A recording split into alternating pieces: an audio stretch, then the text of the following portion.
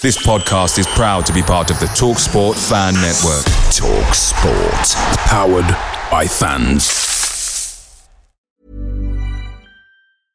I'm Sandra, and I'm just the professional your small business was looking for. But you didn't hire me because you didn't use LinkedIn Jobs. LinkedIn has professionals you can't find anywhere else, including those who aren't actively looking for a new job, but might be open to the perfect role, like me.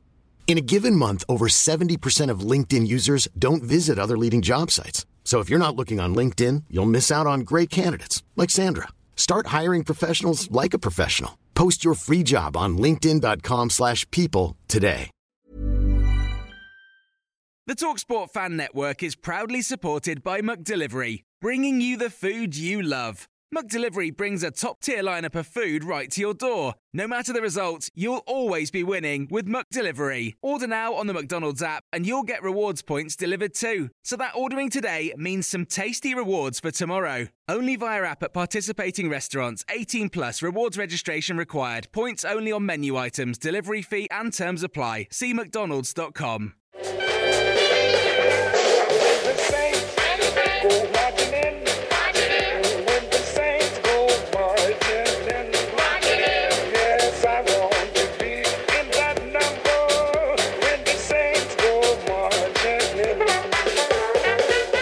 Hello and welcome to the Total Saints podcast, our weekly get-together discussing all things Southampton Football Club. We're live streaming our podcast on Facebook, Twitter, Twitch and YouTube. If you're watching on YouTube, make sure that you subscribe to the channel to be the first to see our latest videos. As always, a massive thank you to our TSP patrons who support all that we do. You can visit patreon.com/Total Saints podcast to find out more about getting involved. Coming up this week on the pod, it's finally flushed. Saints' 11-year run in the Premier League ended in tame fashion with relegation confirmed after defeat at home to Fulham.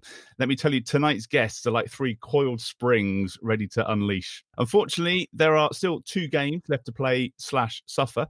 The next is a short trip to Brighton this weekend, so we'll preview that game for you as well. My name's Martin Stark, and I'm joined this week by Steve Grant, the owner of Saints Web, Glenn Delacour, the writer of the blog League One -10, and Jacob Tanswell, Southampton reporter for The Athletic. Underpinned by our TSP patrons, this is episode 233 of the Total Saints podcast. Your home for everything Southampton FC. From dedicated Saints insight to exclusive interviews. Live on YouTube every Sunday and available to download wherever you listen to your podcasts. This is the Total Saints podcast. So there we have it, down and out without as much as a whimper, with relegation from the Premier League confirmed at the full-time whistle yesterday, that 2-0 home defeat to Fulham. We'll get on to that in good time. Glenn, this could be the audiobook version of your blog, really, the next 45 minutes. But I'm going to start with, how does this compare for you to 2005 and the last time? 2005, even though we had Harry Redknapp as a manager, we at least tried and we took it to the last day. And I think if we'd have beaten Man United on the last day and the results had gone with us, we would have stayed up. I mean, it didn't turn out that way, because if you look at who was in the 2005 Manchester United side, they were rather good. As far as I remember, off the top of my head, it was Roy Keane, Cristiano Ronaldo, Ruud van Nistelrooy, players like that. So Van Nistelrooy got the winner, didn't he? I think. Yeah. So it was, and we had Nigel Quasi playing for us, which kind of says it all. It was never really going to happen, was it? So that one felt worse because it was 27 years. I think we'd been in the top flight, and it was a bit.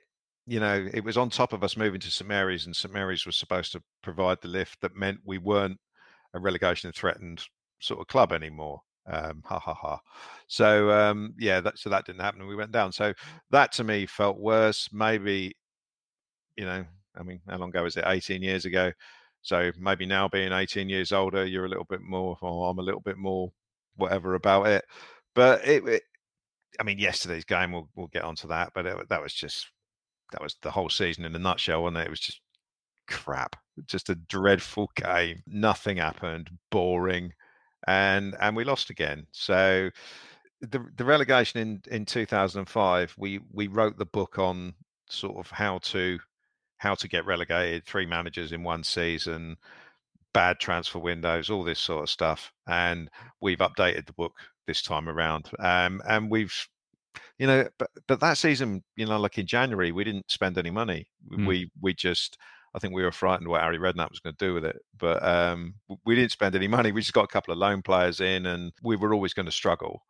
And so it turned out it shouldn't have been that way this season. I can't remember what the strength of the bottom half of the division was like in 2005. But this year, as it's been well documented, it's been rubbish.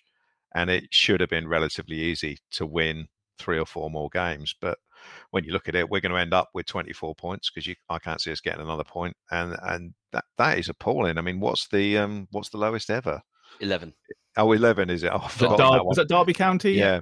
I thought it was 19 for some reason, but Sunderland, I think, might have got 19 one of their terrible seasons. Yeah, I think they've had a 15 as well. So yeah, we're not the worst by any stretch, but based on kind of vague sort of expectations of at least basic competence, yeah, we've not even come close, have we? No. I mean, 24 points. It's just embarrassing, isn't it? I mean, just for a bit of a comparison, do you remember the Claude Puel season when everyone kicked off, including me, because the football was rubbish, basically? I think he got 48 points. Yep. That's double what we've got this season. So that shows how bad this has been. It's easily our worst season in the Premier League. Or in the top division, certainly since the 3 points for a win came in. Yeah, and it's been awful. So.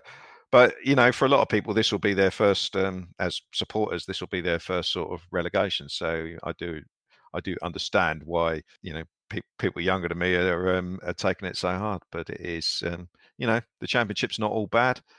It's not all good either. No, it's not all good either. But I remember the first game in the Championship when we got relegated before, we had, do you remember the right back with the long hair, Alexander Osland? He was mad, wasn't he? And I remember him getting booted in the face in the first game, and they used to call him Jesus, didn't they? Was that him? He just got up and got on with it. So there is more of that. There's less of the prima donna stuff. Yeah. Hopefully that hasn't changed, and it's still combative without all the bits that you don't like in the Premier League. So I mean, it's hard to believe now, but you got to believe we will win more than 6 games next year, and we'll score more than the 12 goals or whatever it is we've scored. So yeah, there are some things to look forward to, but there's a lot of pain to go through before then. It was one of my thoughts today. I'm just desperate to see my club win a game of football. It's been that long. I've forgotten what it's like, and I just hope it comes sooner rather than later. Steve, you've had a few hours, 24 hours or so to mull it over. What's your overriding emotion at the moment? Boredom. Apathy. Yeah, it's just. I mean, I think we've all kind of at various stages in the last 4 or 5 months or so accepted that we are more than likely to go down, but there was always kind of a glimmer. I think probably up until Monday night, really. Weirdly, in a game where we actually picked the team that most of us would have picked and kind of played all right. And you kind of thought, well, if we'd kind of done that for most of the season, then perhaps we wouldn't be marooned at the bottom of the league. But my God, yesterday was dull as hell, wasn't it? There was just nothing going on, no appetite to even bother getting out of second gear. And that goes for Fulham as well. But then they kind of probably felt they didn't need to, because we've all seen this playbook dozens of times this season already. Kind of vaguely keep the game tight in the first half. Not really an awful lot going on from either side. And then first time the opposition try and run at us in the second half, we concede and we collapse in a heap, and that's that. That's game over. And yeah, Fulham had their game plan kind of nailed in that respect. It was very comfortable from their part, and they didn't even need Mitrovic to come on. Really, they could have quite happily left him stewing on the bench and let the guys that have taken up the slack in his absence carry on. But no, they brought him on, and he obviously got his customary goal. And yeah, it was just very much just a feeling of, why are we bothering? I mean, I don't know what the sort of pre-match sales figures were, but I imagine there were a lot of people who had either match tickets or season tickets who just didn't bother turning up yesterday. Did you stay to the end yesterday? What was it like when that full-time whistle went? It was odd. It was very, very strange. I mean, obviously, sort of a sort of chorus of boos from it's probably about half the ground that was maybe just under half the ground that was still left in there at full time. So a chorus of boos from everybody. But then the reaction was just baffling from kind of everybody. When the players sort of started going round on this, I mean, rather apt, half-arsed lap of honour, there was a distinct mixture from certainly from the northern where I was, of like a volley of abuse from various quarters. But then you kind of looked around, and there were groups of people that were giving them a round of applause for this sort of noble lap of non-appreciation. And it was just like, have you been watching this for the last 18 months? How does any of this justify any sort of, I mean, especially the 90 minutes today, how has any of that justified any sort of applause or, I mean, even basic sympathy? It was just garbage. And that's kind of, I think that's kind of football fan bases in a nutshell, really, in that nobody can ever agree on one position to take. And as a result, football clubs will always prey on that and will make stupid decisions, make decisions that kind of aren't in the interests of fans, vis-a-vis ticket pricing, allocations, that sort of thing, because they know that there's enough people that will just happily go along with whatever the club says as if it's just gospel. So yeah, it was a very strange 5 minutes or so after the game once they sort of embarked on that sort of weird sort of loop round part of the ground. But I mean, to be honest, if I was them, I wouldn't have bothered. It's not. I mean, they knew what the reaction was likely to be from a lot of people. So kind of, what's the point? Why stick your head above there to just get a volley of abuse? You're kind of damned people? If you do, damned if you don't, I guess. Yeah, to an extent. I mean, at the end of the day, I mean, after yesterday, I'm kind of more along the lines of, well, whichever ones of these guys are out the door in the summer, I couldn't give a toss. Yeah. Yeah. There's just, I mean, yesterday yes, I know it was kind of all but done, but surely there's professional pride among those players. And I mean, even the ones like Walcott, who's been one of our better players this calendar year. I mean, what was that? I mean, there was that one touch in the first half where he went to lay it off to Walker Peters, and he misplaced it by about 20 yards. And it just seemed as if it was just such a lazy touch, and it was just like, oh, come on, lads, really? Are we down? Is this the point at which we're downing, visually downing tools? We were talking last week, weren't we, about what we wanted to see and what we expected to see from the players for the last 3 games, and some of it was, well, we want to see them put a few things right. We want to see their attitude, their application. We want to see we were wrong. Those that want to be there. Yeah, and I think last week, I think we said we'll be lucky if we see any of that. So to a certain extent, we were right. Jacob, this has been your first season covering Southampton for The Athletic. So do you think you need to shoulder some of the blame here? Yeah, I think so. While we're apportioning out blame. Yeah, you think 10, 11 years in the Premier League. I've had a season ticket for 9 of them, and it's typical that I get this job when everything goes wrong, and there's an absolute circus, really, just after relative stability for the other part of the decade. Yeah, at the full time whistle, it was strange because I probably came to terms with relegation probably in January, maybe. I thought, this is probably untenable now. I thought there might be a little brief renaissance with the new signings, but I think I saw the Brentford game where obviously Nathan Jones had his meltdown and everything after that, and I thought it's going to be difficult because these players aren't capable of going on any consistent run, and I think you probably have to get back-to-back wins to really dig your way out of it. But even still, at the full-time whistle, I just felt really just drained, and I had to sit there for a while because I just I got a little bit emotional, to be honest. I was just thinking, what am I watching now? Like these players, I have some memories of that relegation, the previous one, and I remember there's a bit of fight. I remember David Pratt in that season, obviously pushing over the linesman and things like that. Just thinking there was a bit of character. Things were going wrong, but they took it to the final day. They fought a little bit. Well, I just felt like, wow, this is what the club is now. People are leaving. People that really aren't really caring. They're apathetic. These players on the pitch.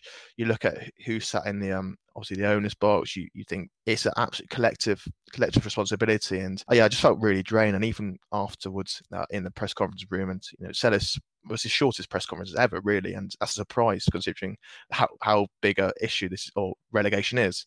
And I just think everyone come to terms with it, where no one had anything left, and it was just such a huge shame. And yeah, I think football works in cycles, and Southampton, a couple of Southampton statue will have highs and lows. But if they were going to go out, I would have liked to thought it would have gone a little bit better than this. And the fact that not many people, well, who I've spoken to, were that emotional about it, probably sums up that everyone came to terms with it a long time ago. And for a team that wants to fight tooth and nail to get out of relegation, as you know, which as Southampton fans we all want, I think it was a dismal showing, and that, especially that first goal of Fulham's, probably just completely sums up that season.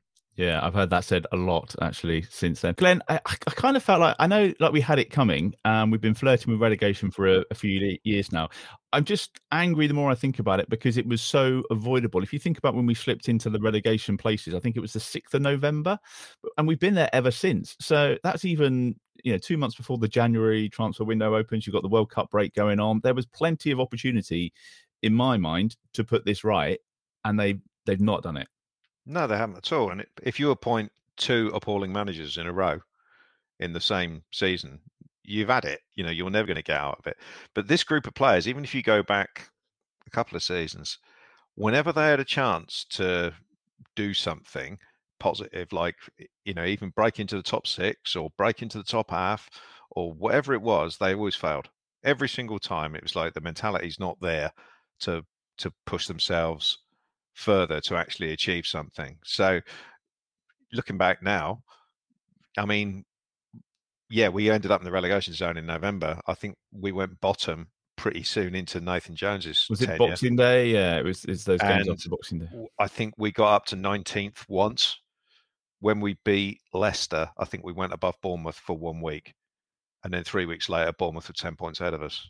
So that's kind of the way it's been. So yeah, I hadn't really thought about that, but yeah, it's no surprise to me that we have not even raised a jog really to try and get out of the relegation zone. I just don't think the mentality's there in the club, and that's top to bottom, to fight their way out of a paper bag. Basically, they just don't have it in them, and that is something that's got to change. And I mean, I was thinking about this. If we went into next season with the same squad, I know it's not going to happen, but if we went in with the same squad and the same manager, I don't reckon we'd finish in the top half. We're not going to string a run of 3 wins together, are we, if that happens? No, because this group are so weak. They're just not. There's not a functioning team there. There's not a functioning collective there. There's the odd individual decent player, as we all know, but Sellés has been there all year, right from the start, in various roles. He's had 15 games. We probably only needed to win 5 of them. But I mean, for me, the worst bit was the Nathan Jones bit. We just wasted 8 games that were all potential games we could have got points in. So replacing Ralph with him and then replacing him with Sellés has just killed the whole thing, really. And I'm not surprised that, looking back now, that we didn't escape the bottom 3, or even look like escaping the bottom 3. I think we're confirmed last now, aren't we? So even if by some miracle we do win both games, which of course we won't, we are confirmed flat last. So yeah, something in the bag that we've got to take into next season. It's very rare, Steve, isn't it, that 3 managers in a season works out for anybody. 2 poor managerial appointments this year for us. Maybe, certainly, I think one that should have gone in the summer. Is that hesitation? Do you think that not getting rid of Ralph when they weren't going to back him? Do you think that has led to partly to where we are today and the discord in the dressing room? Yeah, I mean, I kind of think that. I mean, my personal view at the time was that Ralph had shown enough positive work over the previous 3.5 years that he deserved a crack of it, with us actually able to spend some money. And they let him down by not buying him the centre forward that we needed. Obviously, we were in for 2 or 3 options that, on the face of it, their records beforehand and since probably would have done the job for us, and we would have then been absolutely fine. And then, I mean, this conversation then is a completely different one, isn't it? But given that the sort of split, according to Jacob, from Jacob's article, the split of those who kind of had a say on the managerial situation in the summer, given that it was split so tightly down the middle, I mean, they've obviously decided to stick with the status quo. Whereas I think in that situation, if you have effectively half of your executive board not confident in the current guy in charge, then I think you've got to then have the balls to say no, sorry, we're gonna have to make the change now, because let's be honest, you're more likely to find a top manager in the summer who's going to want to take on the role than halfway through the season when you're frantically scrambling and you then go after all kinds of desperate sort of options, as we ended up doing. I mean, we've picked a guy who was absolutely hopeless, who had no track record that he was ever going to be able to do the job for us.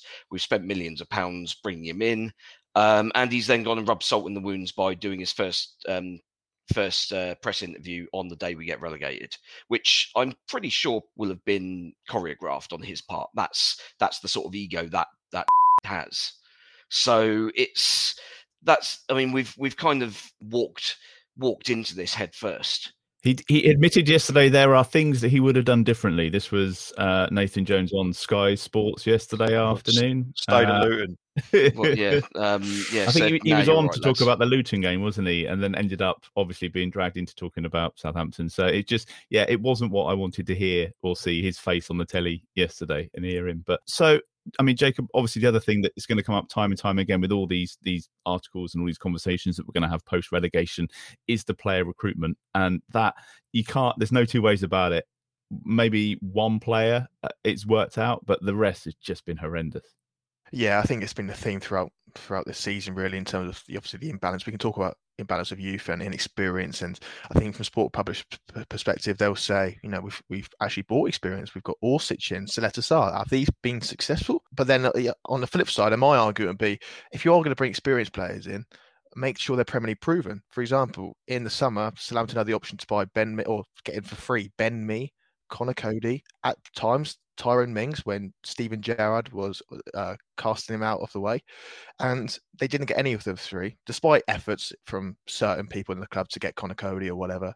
The Sport Republic ultimately, with Joe Shields as well at the time, went for Saleta Sarr, who is 25, 26, but he's not got Premier League experience, and he's not going to provide that backbone to supplement these young players. And if you say, okay, Lavia, Armel Bella Kotchap were good, Bazunu will probably, hopefully, come good, you then go into the January recruitment where Joe Shields has gone. The people in the club, the staff, are becoming disillusioned because they're slowly starting to see what the strategy is, or the lack of strategy is. A lot of people still at the club who are not sure what the strategy is, which I look forward to seeing what they say it is come the end of the season when they sit down with the media, Sport Republic that is. And then they go into the January window, and Rasmus Ankersen leads it, and he goes off for a month. No one really knows what he's up to, and he signs these players. And obviously they like to say that a lot of it's data led, because Henrik Kraft and Rasmus Ankersen weren't happy at all with the existing infrastructure. They said it was too old school. They thought it was quite rudimentary, and that's the reason why these failed recruitments predated this summer. But at the same time, they've ended up with a signing called Paul Onuachu, who Rasmus Ankersen knows well from his time at Midtjylland, who can't press, can't really run, unless he's got people around him, and he plays completely different to how Southampton want to play. He's got the first touch of an average Sunday League player. That's your words, but not mine. But I wouldn't from the outside, I would look at it and thinking that's data led. I don't think the data would particularly show favourable for him. And then you have Mislav Orsic, who, he could be a good player, but at the same time, people said this to me at the time. Very good player for a team that keeps possession, very possession-based, because he's not the quickest, he's not great on the counter, but he works combinations in and around, with fullbacks, with people, similar to like a Jadon Sancho, for example. But under Nathan Jones and Sellers, they don't really have the ball much. They don't really want the ball. So that didn't work. And I don't think that showed up on the data. It's not the issue whether these players are good, it's do they fit? And I don't personally think a lot of these players do. Charlie Alcaraz is probably one that they'll look at and they're going to think, well, that's going to be a fantastic signing for years to come. But they've hemorrhaged and wasted a lot of money this season. And I think it's partly through recruitment, but it's also through scouts centralising the system, becoming disillusioned. Tom Stockwell, like you said in the piece yesterday, he was in charge of moving all the scouts over for Ankersen, and he was the key guy. He's now resigned. So there's no one really left at the club. So this summer is massive. They've got a shortened pre-season, and somehow they've got to completely overhaul this whole recruitment infrastructure and make sure they get it perfect. Because if they don't get it perfect, I can't see Southampton having that bounce going into the new season. So it's a huge few months for them, and they've got to turn a tide because the last 2 windows have been pretty chaotic. I mean, the obvious question is, do we trust them to get anything right? But I'm not going to go down that route, Glenn. It seems quite old school, doesn't it? Actually, going and watching a player, seeing what his first touch is like, seeing if he can score a few goals, and then, maybe looking at a manager that's got a decent win ratio and can put a team together. It seems it's quite an old school way of doing it, but it's worked for quite a while. There's a reason why they do scouting like that. Yeah, I mean, reinventing the wheel, trying to find an edge is all well and good, but there's conventional football wisdom which has been there for since football was played, where, for example, you can't have too many young players in the team. You have to have some experience there. It does worry me that we're going off on these flights of fancy. I mean, I remember watching the YouTube video of Paul Onuachu's goals in Belgium, and you could see that he didn't have a touch. You could see he was big and slow. So someone, whoever was the manager at the time, should have been saying, I don't think he's really going to fit. Knowing what Rasmus said about Nathan Jones when he signed him and the metrics, he's probably said something like, well, the Belgian league is the 6th best league in the world, or something daft like that. And Mislav Orsic, you've just mentioned him. I mean, 30 years old, and he's played in South Korea and Croatia. So there was a massive question mark over whether he was going to be okay to play in the Premier League. You're always on dodgy ground signing players who are not quick. And older players take longer to adapt. So those two have been a disaster. But I will say, in Onuachu's defence, even though he has these faults, we don't play to his strengths. One cross we got in against Fulham, and that's the closest we got to scoring, apart from the offside goal. But we just don't use him. Obviously he needs players around him. So Sellis plays him up front on his own. Basically tells Walcott and Armstrong to play deeper, to cater for his sort of lack of pressing. So with the quote that always makes me laugh from the whole season was Henrik Kraft saying, we have aligned departments. So like the football side and the boardroom side and the recruitment side, and it's utter garbage. You've only got to look at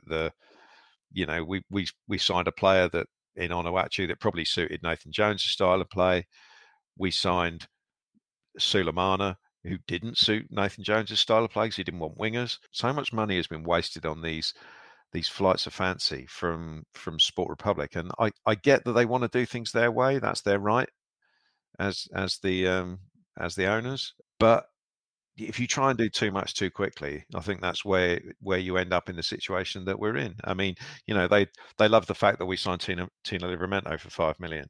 But, doubling down on that and trying to sign 7 players or whatever it was. Those deals don't happen very often. No. And some of them work and some of them don't. And, Bella Kotchap's been a qualified success. Lavie has been a success. Edozie fits and starts, but nothing much really from him. So, there is a place for conventional football wisdom. It's not just about, throwing everything out. But then I guess in Brentford, when they were in charge of Brentford, they started off in the Championship, and it's probably easier to do things slightly differently there, without as much pressure and as much spotlight as they're in the Premier League. So we'll see. But yeah, as I've said plenty of times before, they got to start getting things right.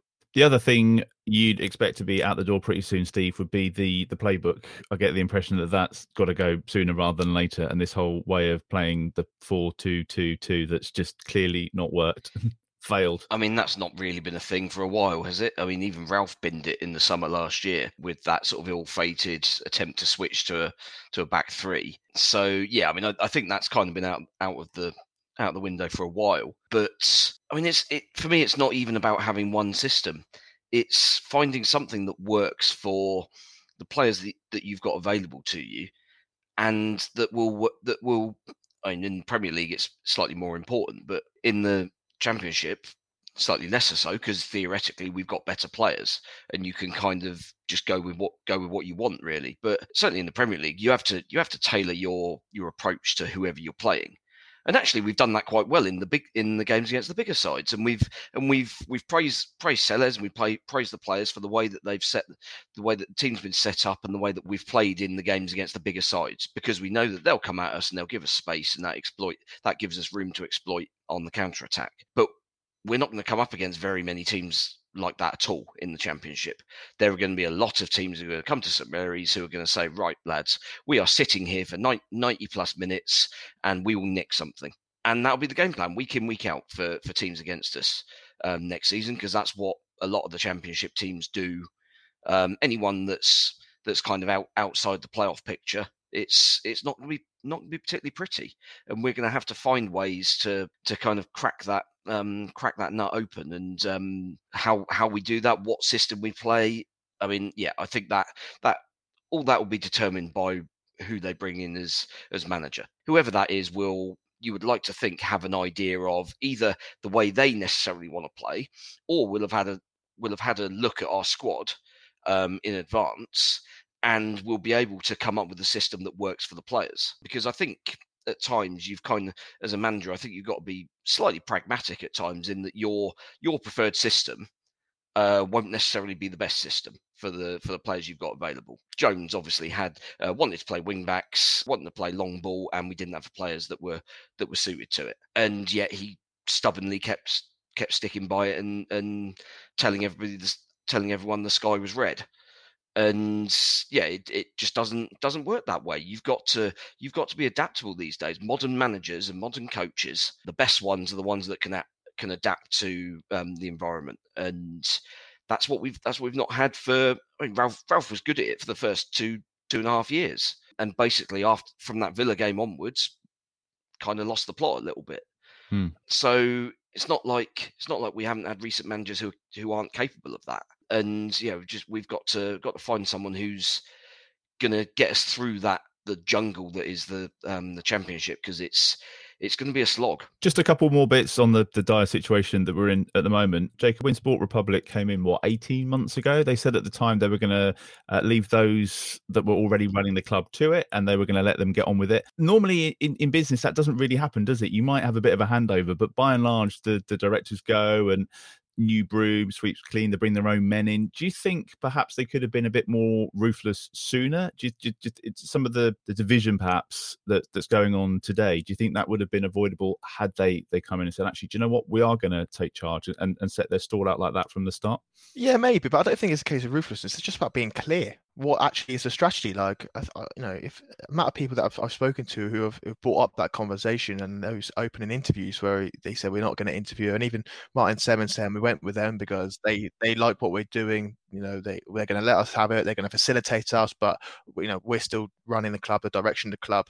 But it's not been the case. And even now, like I spoke to a few people last week, I say, what is the strategy? What is the overarching strategy of Sport Republic? Is it to buy young players, sell them on? That, and everyone, even these people that are very close to it, they don't know. They don't know what the strategy is, because I don't know if it's a lack of transparency, but I just don't think they've ever had this experience of running such a big organisation. Rasmus Ankerson was at Brentford, where he was assistant. So these guys are in charge of it.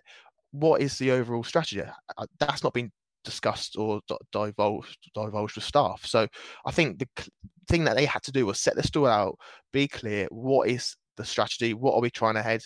And I think it's similar to style of play. It's not about a formation, it's about having stability, having a foundation where you can build on. So you might change formations a lot, but you know what the overarching principles are. And it's the same in business, it's the same off the pitch as well. But no one seems to know. You look at the managers. It went for Nathan Jones, direct, goes high, tries to be aggressive. Then they sack him. They all come together. Let's go back to Hasenhüttl football. Jesse Marsch comes in. Oh no, it's not Jesse Marsch, because Jesse Marsch thinks, okay, they want the high pressing now, but eventually at the end of the season, they're going to want to move away from it again. So within a space of 3-4 months, they've gone into 3 different strategies of how they want to play. Imagine what that is off the field as well, in terms of what they want to do off the field. Is it to buy young? Is it to buy experience? Is it to go down to Championship and work your way up? No one really seems to know. So I'm hoping the next couple of weeks, Southampton fans see what the vision is, see what they're trying to do, see the infrastructure in place. We've discussed it. We've written about this centralising the scouting system. What are the other things that's in place as well? Because I think it was in December they made that decision to overhaul, or it got confirmed that they were making the decision to overhaul things. And the fact they were doing it at such a precarious time in Southampton's league position is a risk. So they need to, first of all, before they do anything, make any changes, they've got to have stability. They've got to have a foundation to build on, and then on and off the pitch, they can decide on what they want to do. Because right now, there's a lot of uncertainty, and they've not been clear in their message. Well, we got a statement from them yesterday, Glenn, which basically, I'm paraphrasing, but it said, we understand that significant improvement is required, which is nice of them to notice that. They're going to announce at the end of the season our immediate next steps and provide details of how the club will operate moving forward. What did you make of that yesterday when it came out? Because when I saw the club statement, I was thinking the manager's gone. This is good. We're cracking on. But no, it was a statement to say there's going to be another statement coming. Yeah, it was really. Corner flag. Yeah. I didn't actually see it before I saw people's reaction to it. And there was a lot of people going in on it, and I thought, well, okay, let's have a little read. It was a puff piece, wasn't it? Really, it didn't really say a lot, as you said. It said the real details next week. We acknowledge that we've been relegated. That's kind of what it said. The line that seems to have triggered everybody was the bit about we fought tirelessly to the end, which is hilarious. Because Rasmus hasn't been at the games, he hasn't seen it. No. But I mean, just out of interest, as a little diversion, did you see Leeds' performance against Newcastle yesterday? Well, they were flying into everything. It was a little bit reckless. Obviously, that Junior Firpo could have been sent off 5 times. I know, ridiculous. But the fact was is that they looked like they cared. They were fighting tirelessly. Yeah. And Allardyce is, at the end of the day, a proper manager has gone in there, and they were a team that were accused of not trying a few weeks ago, and it's so to say that we were fighting tirelessly was hilarious. But yeah, you could have accused it of being generated by ChatGPT or something like that. It didn't really say much, and even if it had, words are cheap, aren't they? Especially when they come from basically faceless people who you don't have any access to and you don't really get to talk to or hear from. So the statement on its own was a nothing, really, and you've got to see what they say in a couple of weeks' time, and more importantly, what they do in the 10 weeks or whatever it is before. So when does the season start? August the 4th or something? First weekend of August. Yeah, it's less than 90 days to get it all sorted. Yeah. It's not long, is it? It's 12 weeks or something. So, that's when. That's when we see if the words are hollow or whether they actually lead to anything. Mom deserves the best, and there's no better place to shop for Mother's Day than Whole Foods Market. They're your destination for unbeatable savings, from premium gifts to show-stopping flowers and irresistible desserts. Start by saving 33% with Prime on all body care and candles. Then get a 15-stem bunch of tulips for just $9.99 each with Prime. Round out Mom's menu with festive rosé, irresistible berry chantilly cake, and more special treats. Come celebrate Mother's Day at Whole Foods Market. Picture the scene. All of your mates around, you've got your McNugget share boxes ready to go. Partner this with your team playing champagne football. Perfect. Order McDelivery now on the McDonald's app. There's nothing quite like a McDelivery. At participating restaurants, 18 plus, serving times, delivery fee and terms apply. See mcdonalds.com. We should probably just touch on the game briefly.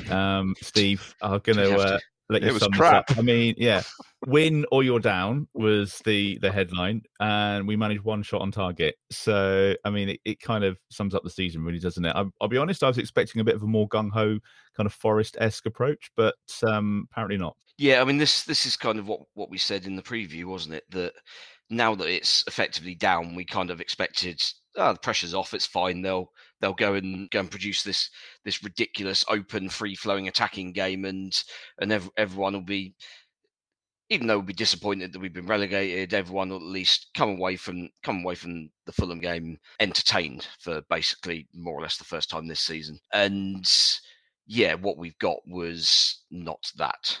I mean, Good God, that was grim. How many hours? No one can ever question your dedication. How many hours did it take you to get there on the coach yesterday? So yeah, with train strikes, I got a National Express from Victoria down to Southampton. That was 3 hours on the road. I mean, it took an hour to get out of London, and yeah, it was just soul destroying. Basically, we can't question your dedication, though, can we? Well, yeah. I took 20 minutes to drive from Edge End. That was too long. Yeah, it was just not fun. One to forget. Very much so. Jacob, is there any inspiration we can take from Fulham? Because I was looking, they've been relegated, twice in the past 4 years, I think, showing signs that actually, for a time they were like up and down. It was them and Norwich, wasn't it? Up, down, up, down, up, down. And maybe we can get a bit of inspiration from them and try and be, I never thought I'd say this, but be more Fulham. Yeah, they're probably a little bit more experienced and streetwise in terms of knowing how to bounce straight back up. And they probably were a little bit more stable than Southampton are now, although I like to think that the seas will calm a little bit. But I think you can take inspiration from the manager they appointed, because you think Marcus Silva's stock, especially in England, was quite low when he came to Fulham. You think, okay, he might do the job in the Championship, but then when he gets to the Premier League, he'll get found out. Like perception would have you believe at Hull, at Everton, at Watford. But he's shown that he's got a style of play. Players are confident in it, and everyone that's being bought because of the hierarchy is improving that team, and as a result they're managing to completely change their mindset of being a yo-yo team and one that's fighting in this mini league almost in the middle of the table to get as high as they can. So it's the same with Alexander Mitrovic as well in terms of his renaissance. So you have to look at him, but you probably have to look at the other examples of rocky clubs going down with everything up in the air and seeing how they bounce back. It's gonna be a difficult job. It's all about the manager, isn't it, really, and getting that right. So I'm just going to ask you, we were talking last week about how it would be great if we just threw everything we had at someone like Graham Potter. So not surprising this week that the name that's linked is Russell Martin, someone that I'd never heard of. God.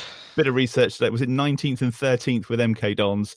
15th and 10th with Swansea. Not a great win ratio, so sounds perfect for us. His team plays like the most passes in Championship history or something like that. They are pass. Oh, look, someone's out-muscled us. Oh, look, the ball's in the back of our net. So perfect for us, really. Yeah, they average high. Like I watched a lot of them last season, and they are adamant and steadfast in playing out from the back. It was ridiculous how many risks they would take, but they would have a lot of good technical players. Flynn Downs came on leaps and bounds last year for signing from Ipswich. So in terms of growing players, he's done a really good job, and he hasn't got that much money. There's a bit of discord with the Swansea hierarchy right now. So I think he's done good. It's probably a similar appointment to Nathan Jones in terms of building from the ground up, but he plays far better football. He's a lot more dynamic, and yeah, he's one of the many managers Southampton have looked at, but I would probably say he's probably in the mould that they'll go with, because if you're looking for this all-consuming, omnipresent manager, I think you'll be, mistaken, because I don't think Sport Republic, in terms of how they want to work with the hierarchy, with Jason Wilcox having more say as a director of football coming in, that they want a manager that's going to be, really dominant and having his say. They probably want someone that's going to work within the guidelines and have a real clear alignment, as they like to say. So Russell Martin would probably be quite clear, because one thing is for sure, Southampton want to move possession base next season. So you talk about the playbook, it's been used throughout the academy. It's still a big thing in the academy. It's just where that gets changed, where there's less emphasis on pressing, and now let's be a really heavy possession team, because in a Championship, I think they're looking at it, it's a slog. Tuesday, Saturday, having more of the ball will hopefully be more sustainable and hopefully be more consistent in terms of having results that will be more successful. So what you're saying is it's not going to be Brendan Rodgers or Graham Potter, that kind of ilk? I wouldn't think so, no. It's good to manage our expectations. I think Potter kind of fits into that mould, but his stock is much higher than exactly. We're likely to be able to attract. But I mean, at least if that is genuinely the case, that they're looking for essentially the sort of sporting director with a head coach reporting into them type model, which I think most clubs generally are these days, until they get to the point where they panic and appoint Sam Allardyce.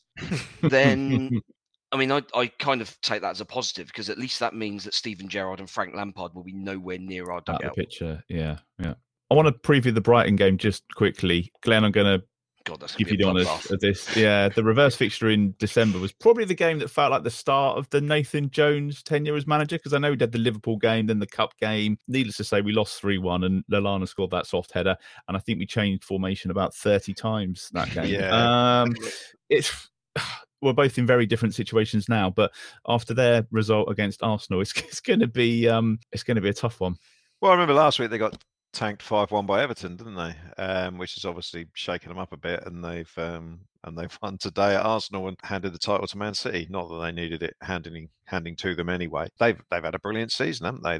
They're the same sort of place where we were in 2016, and I always found it interesting that Tony Bloom, who I think is still their chairman, always held us up as a model to follow back in the day, and he's obviously, he's taken that and run with it. They've already survived, losing players this season. They've lost Trossard and Bissouma at various points of this season, but replaced them with Mitoma and Caicedo, who are two excellent players who've done really, really well. They'll probably lose Caicedo this year. They'll probably lose McAllister. They might even lose the manager.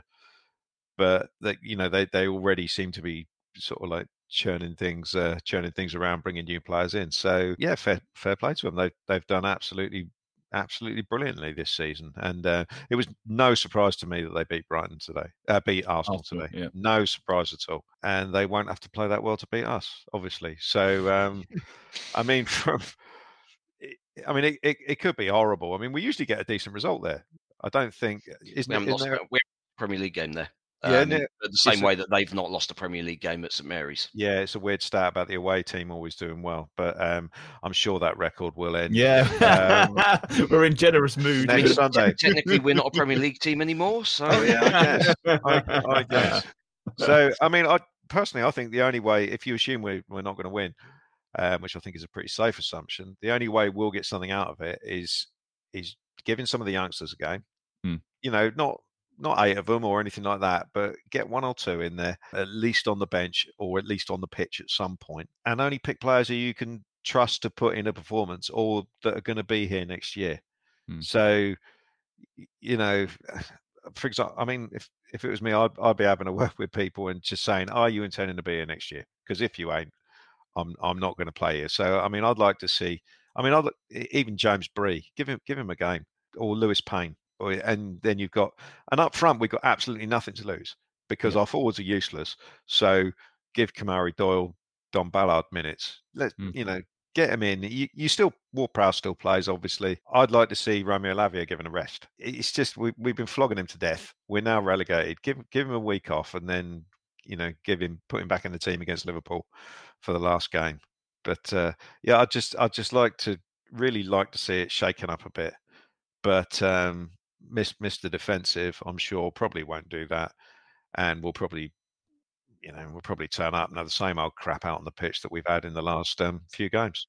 He was hinting at it this week, Jacob, wasn't he? He mentioned that the last couple of games might be an opportunity for some of the B team players. I thought we might have seen a few more yesterday, and I kind of hope that we would have done. But surely this is the perfect opportunity now. 2 games to go and nothing to play for. Yeah, it is. I think you've probably got to look at Don Ballard and Kamado at the forefront. If they don't get opportunities, then will they be here next year? You've probably got to show them that there's a pathway. That they can get game time. And considering that there's currently 2 change rooms at Staples for the first team a couple of months ago under Jones because of the divide, but also because there's just too many first team players. Imagine having to fit a few more players in as well to train this week. It's going to be pretty problematic. It's interesting that the same very specific problem has affected both Saints and Chelsea this season, where they've literally had an extra dressing room installed.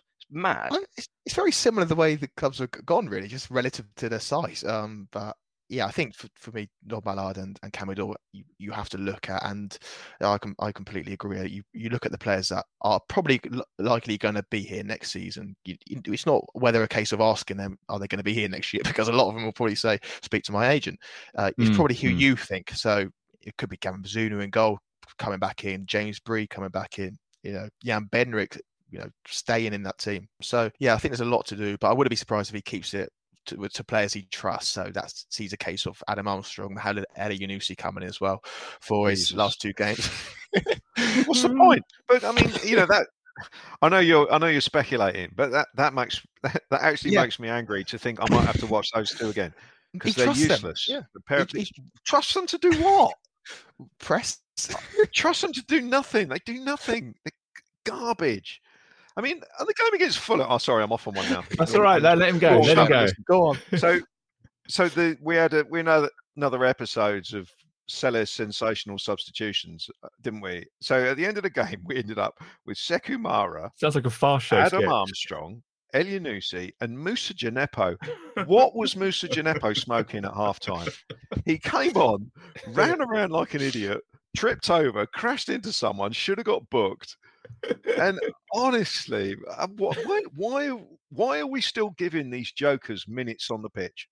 It's unbelievable that as a Premier League football club, I know we gave Moussa a new contract. That was another great decision, wasn't it? But and he actually ended up at left back, didn't he, for 5 minutes after he took Maitland-Niles off, who actually wasn't that bad yesterday.